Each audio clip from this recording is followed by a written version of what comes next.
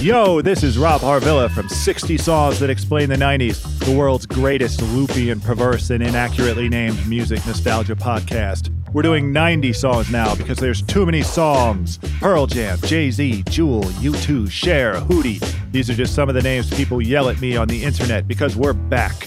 More great songs, more rad special guests, more loopy perversity. Join us once more on 60 Songs That Explain the 90s every Wednesday on Spotify. This episode of The Town is brought to you by FX's The Bear, starring Jeremy Allen White, Ayo Edebiri, and Eben Moss-Backrack.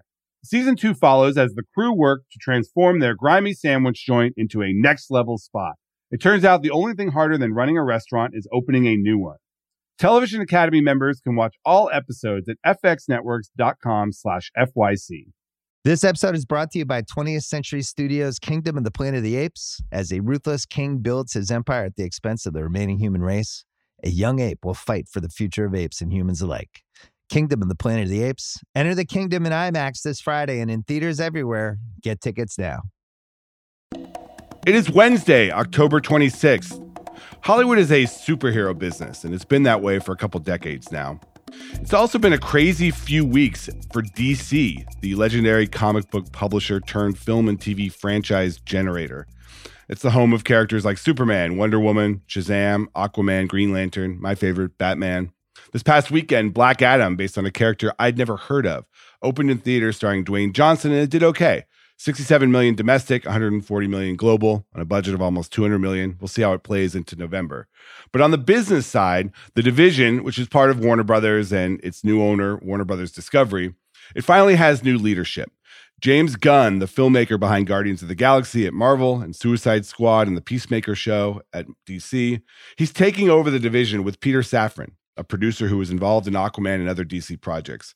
It was a long search to find these guys. Marvel has its leader in Kevin Feige, who has been very, very successful, and DC has never had that kind of cachet, despite a lot of success on the film side in particular.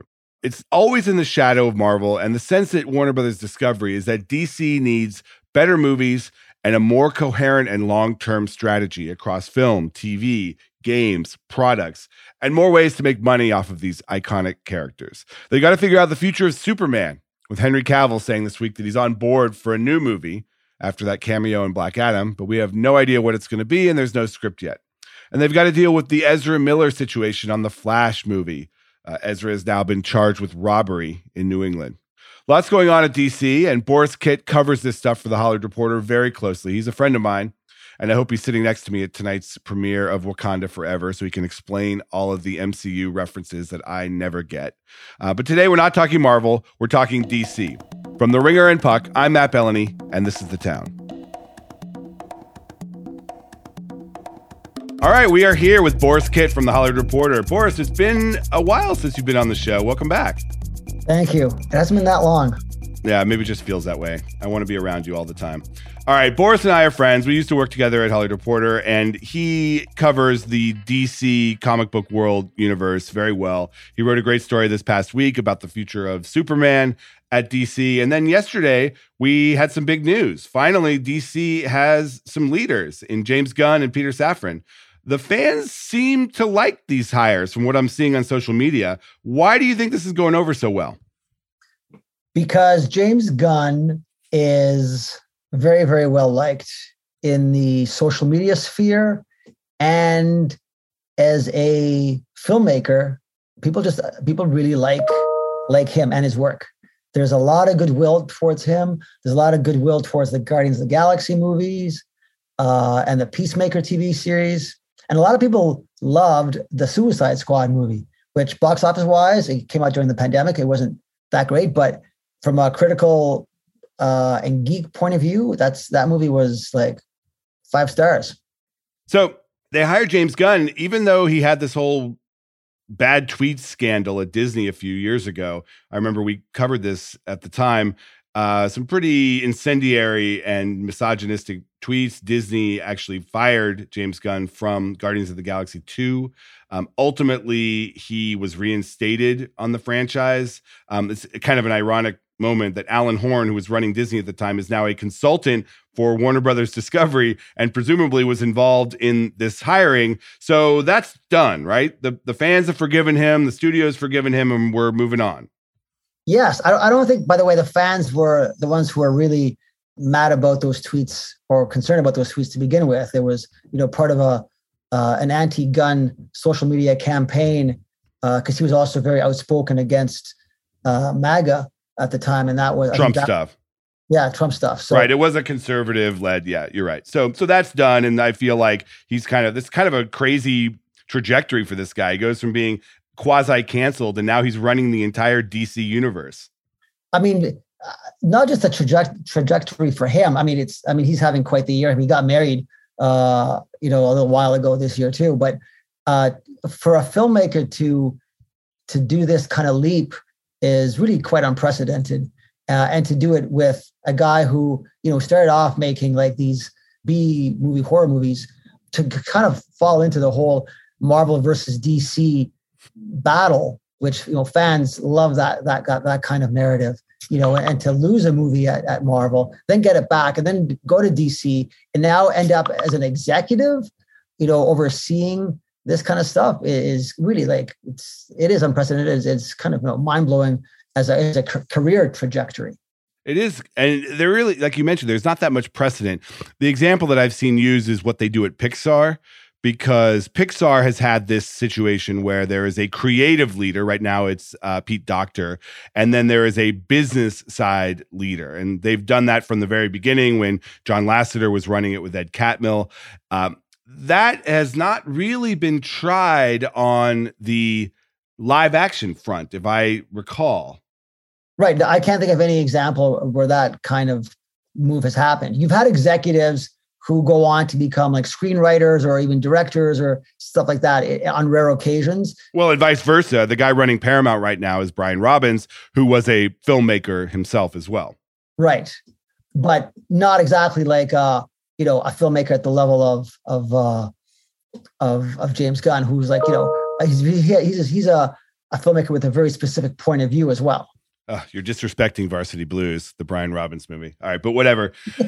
Let's talk a little bit about the challenge ahead, because I have always said that I think DC gets a bad rap. If Marvel did not exist, DC would be thought of as this hit factory. If you look at, Aquaman doing over $1 billion, you look at how they kind of survived the Zack Snyder verse, where some of these movies were not very good, and now they've had Shazam, which did well and spawned a sequel. They've got this Flash movie coming that is supposed to be a reset of the franchise. Why is DC considered this stepchild, this kind of second tier brand?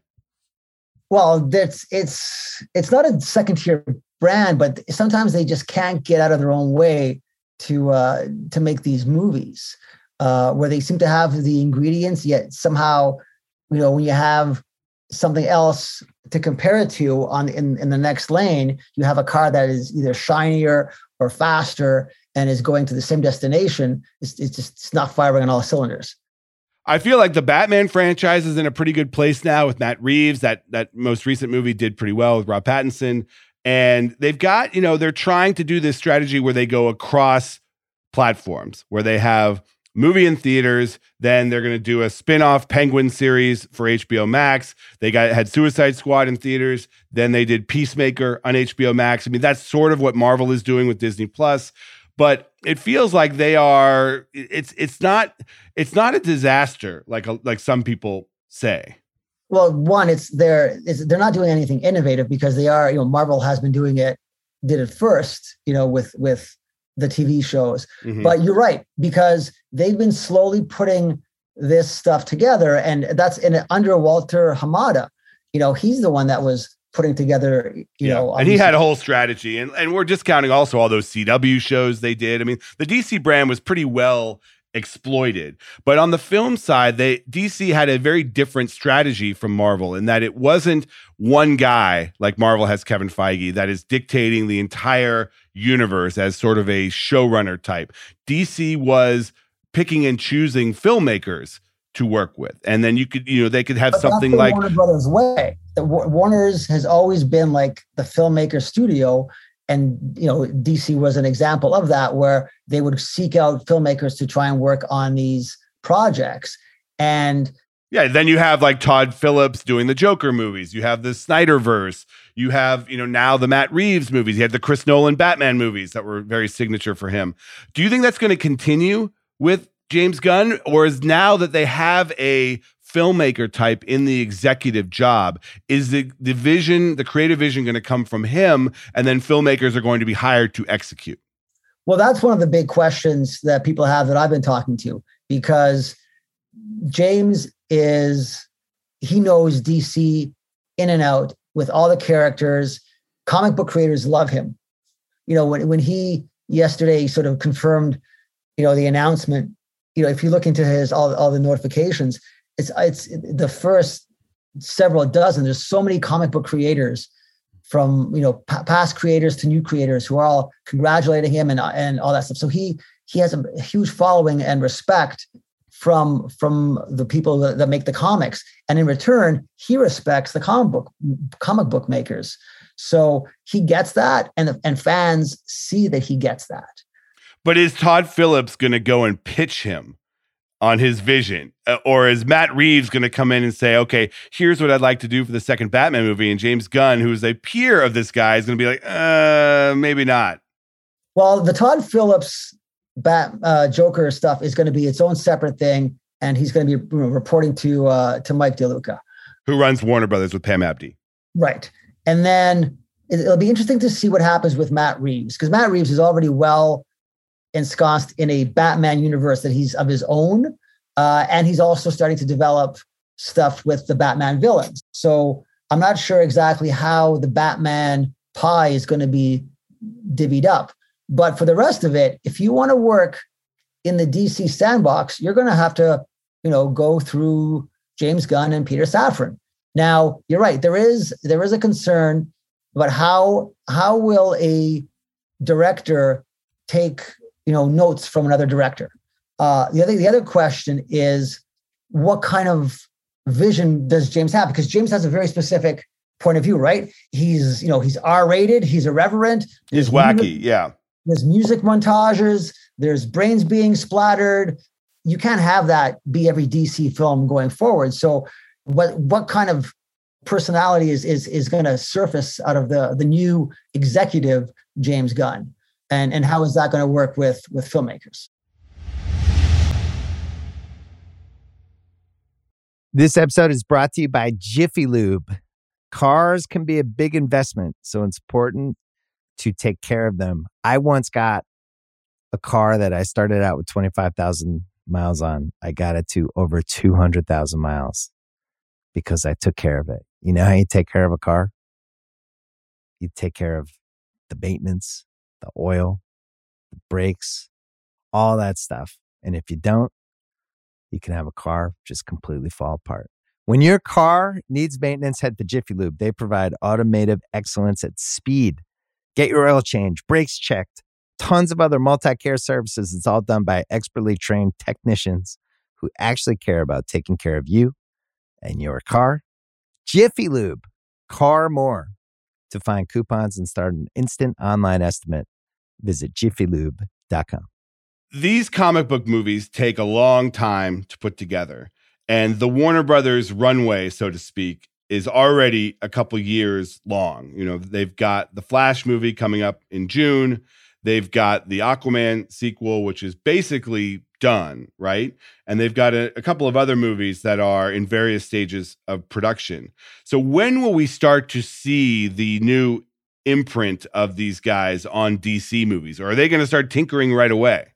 Well, that's the interesting thing, right? These guys have signed a 4-year deal, and it's going to take probably about 3 years before the first of their truly movies of their own really start coming out, right? Because by the time you start hiring somebody to write, then shoot something, post-production, the whole thing, it's going to be like 3 years before they release something. And it's like, okay, here's the first movie, and we got to go.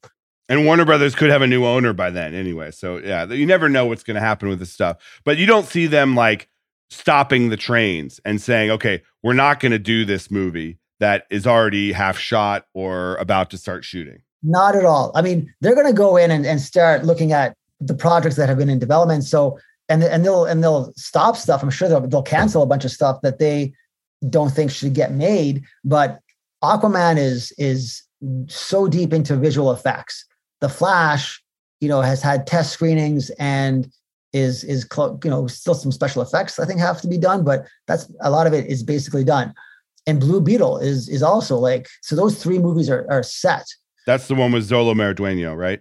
Yes. Let's talk about Ezra Miller. This situation is pretty dark, and Ezra was recently charged with robbery, a case that could actually go to trial as this movie is coming out. You talk to a lot of people within Warner Brothers about how they are managing this situation. What's the latest? What do you think the strategy is going to be? Will Ezra Miller go through a normal press junket and promotional strategy for this film? Will they try to hide Ezra Miller and keep Ezra Miller out of all of this promotion? What's the strategy right now? I think they just want to keep Ezra on as low profile as possible until they can start promoting the movie. But Miller is the star of the movie. I mean, that it's not possible to keep this person out of the press completely when you're selling a movie like that. You've got to have Ezra Miller out there in some way. Obviously, the trailers are going to showcase the Flash. And, in the case of Black Adam, we just saw this past weekend, The Rock was everywhere, literally everywhere promoting this movie. I know The Rock's a bigger star than Ezra Miller, but they need that kind of promotion. How do you open a movie when the star is under so much controversy? Right. But a lot of the controversy doesn't exist for people in Middle America. Right. The average moviegoer doesn't know the details. Right. They don't even care at this point. Right. It's diehard fans, and the media does. And that's what will be a problem, I think, when this movie is coming out. So first off, they're not going to scrap or dump or anything like that. People who say that, unless this gets really bad, unless there are further revelations that come out. But how do you think that, given what we know today about the situation and some of the stuff that's coming out, it's only going to be amplified as the release date comes closer? How do you think the studio will approach this? I don't pretend to know anything about the marketing minds of these people. They want to keep Ezra out of trouble and out of any negative spotlight until the time comes. And there were some meetings recently you reported on that basically Ezra sat down with the leadership and said that there was going to be a concerted effort to avoid trouble in the future. Now we'll see if that holds. Ezra is really trying to stay focused on. You believe that? I've been told they are really committed to getting better, and they are also committed to this movie because they know a lot of their career depends on this. Right. So let's go back to DC and some of the strategy here. Do you think that the ultimate goal is to just mimic Marvel?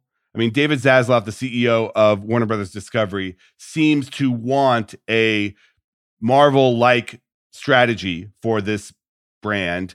And even more than they're already doing, you're going to see storylines across movies. You're going to see characters pop up in different places. We saw, in spoiler alert, we saw Superman show up in Black Adam. And as you reported, that was not initially planned. The Rock wanted it and he got it.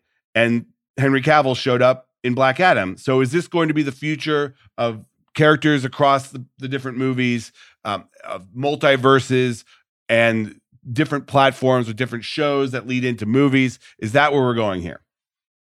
The short answer is yes, because what you can do is, and I think Batman is a good example of that, where Matt Reeves is still going to be able to have his, Robert Pattinson Batman, but you know what? You're going to have Ben Affleck show up in The Flash, right? Right.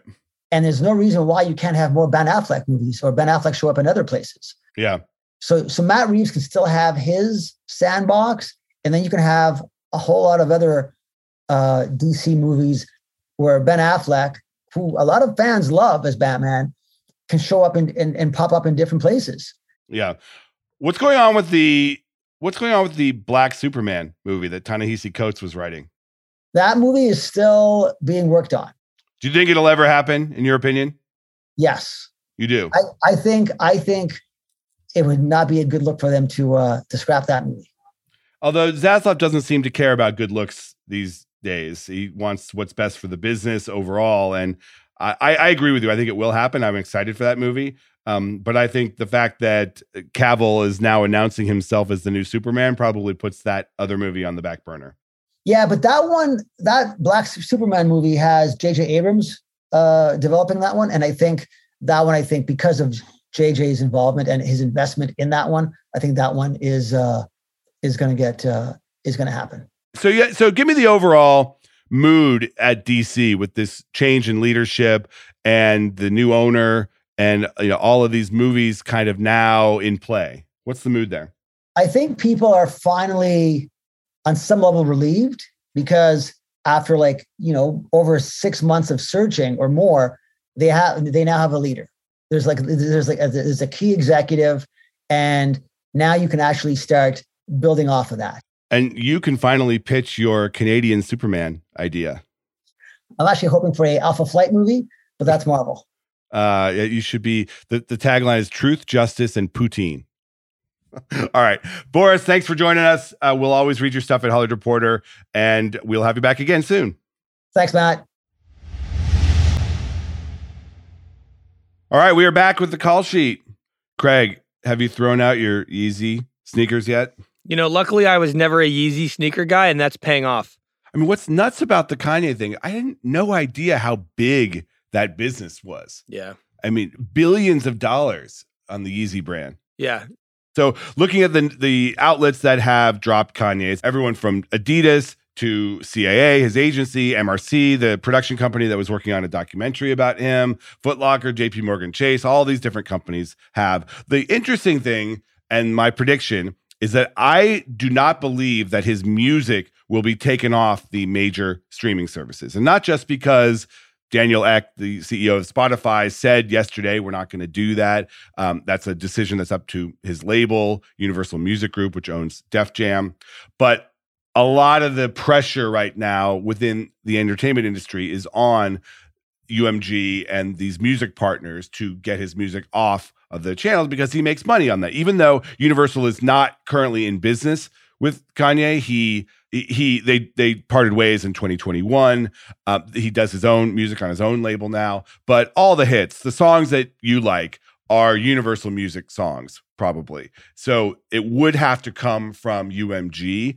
The music outlets like Spotify, Apple Music, the others, they have what's called must carry clauses in their deals typically. They haven't commented on this, but I am pretty confident that they have must carry clauses, which means that they don't get to decide to just take music off. It has to come from the label. So the label is the decision maker here, and they don't want to do this because it's a slippery slope. Yeah, I mean, that makes sense. And so a must carry means that if Universal has a deal with Spotify, it means Spotify must carry the music that Universal gives to them. Yeah, I mean, there are exceptions, and I don't want to go into all the exceptions, but yes, that's typically what that means. And, if you start taking music off from artists that have said incendiary things, and don't get me wrong, the Kanye comments are awful, anti-Semitic, terrible, terrible. UMG has R. Kelly. What about Michael Jackson's music? What about all the songs produced by Phil Spector, who was convicted of murder? That is a very slippery slope. So I understand why they don't want to go down that road. And remember, there's nothing anti-Semitic in the music itself. Yeah, I think you're probably right. And I also understand the idea behind the slippery slope line of thinking.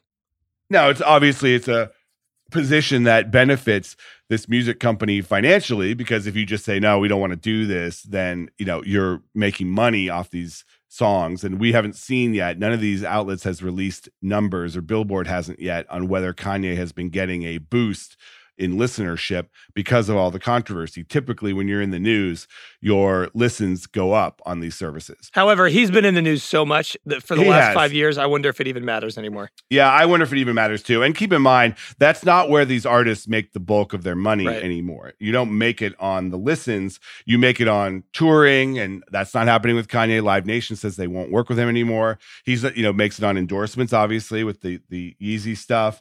I was shocked to see he's no longer a billionaire, according to Forbes, just because losing this deal. Yeah, and Yeezy and Adidas, I guess, now owns the design rights to Yeezy, so they can continue to manufacture shoes with the Yeezy design. They just can't use the Yeezy name. We will see what happens to that. All right, that's the show for today. I want to thank Boris Kitt for coming on. I want to thank producer Craig Holbeck, and I want to thank you. We will see you on Thursday. This episode is brought to you by State Farm. You might say all kinds of stuff when things go wrong, but these are the words you really need to remember. Like a good neighbor, State Farm is there. They've got options to fit your unique insurance needs, meaning you can talk to your agent to choose the coverage you need. Have coverage options to protect the things you value most. File a claim right on the State Farm mobile app and even reach a real person when you need to talk to someone. Like a good neighbor, State Farm is there.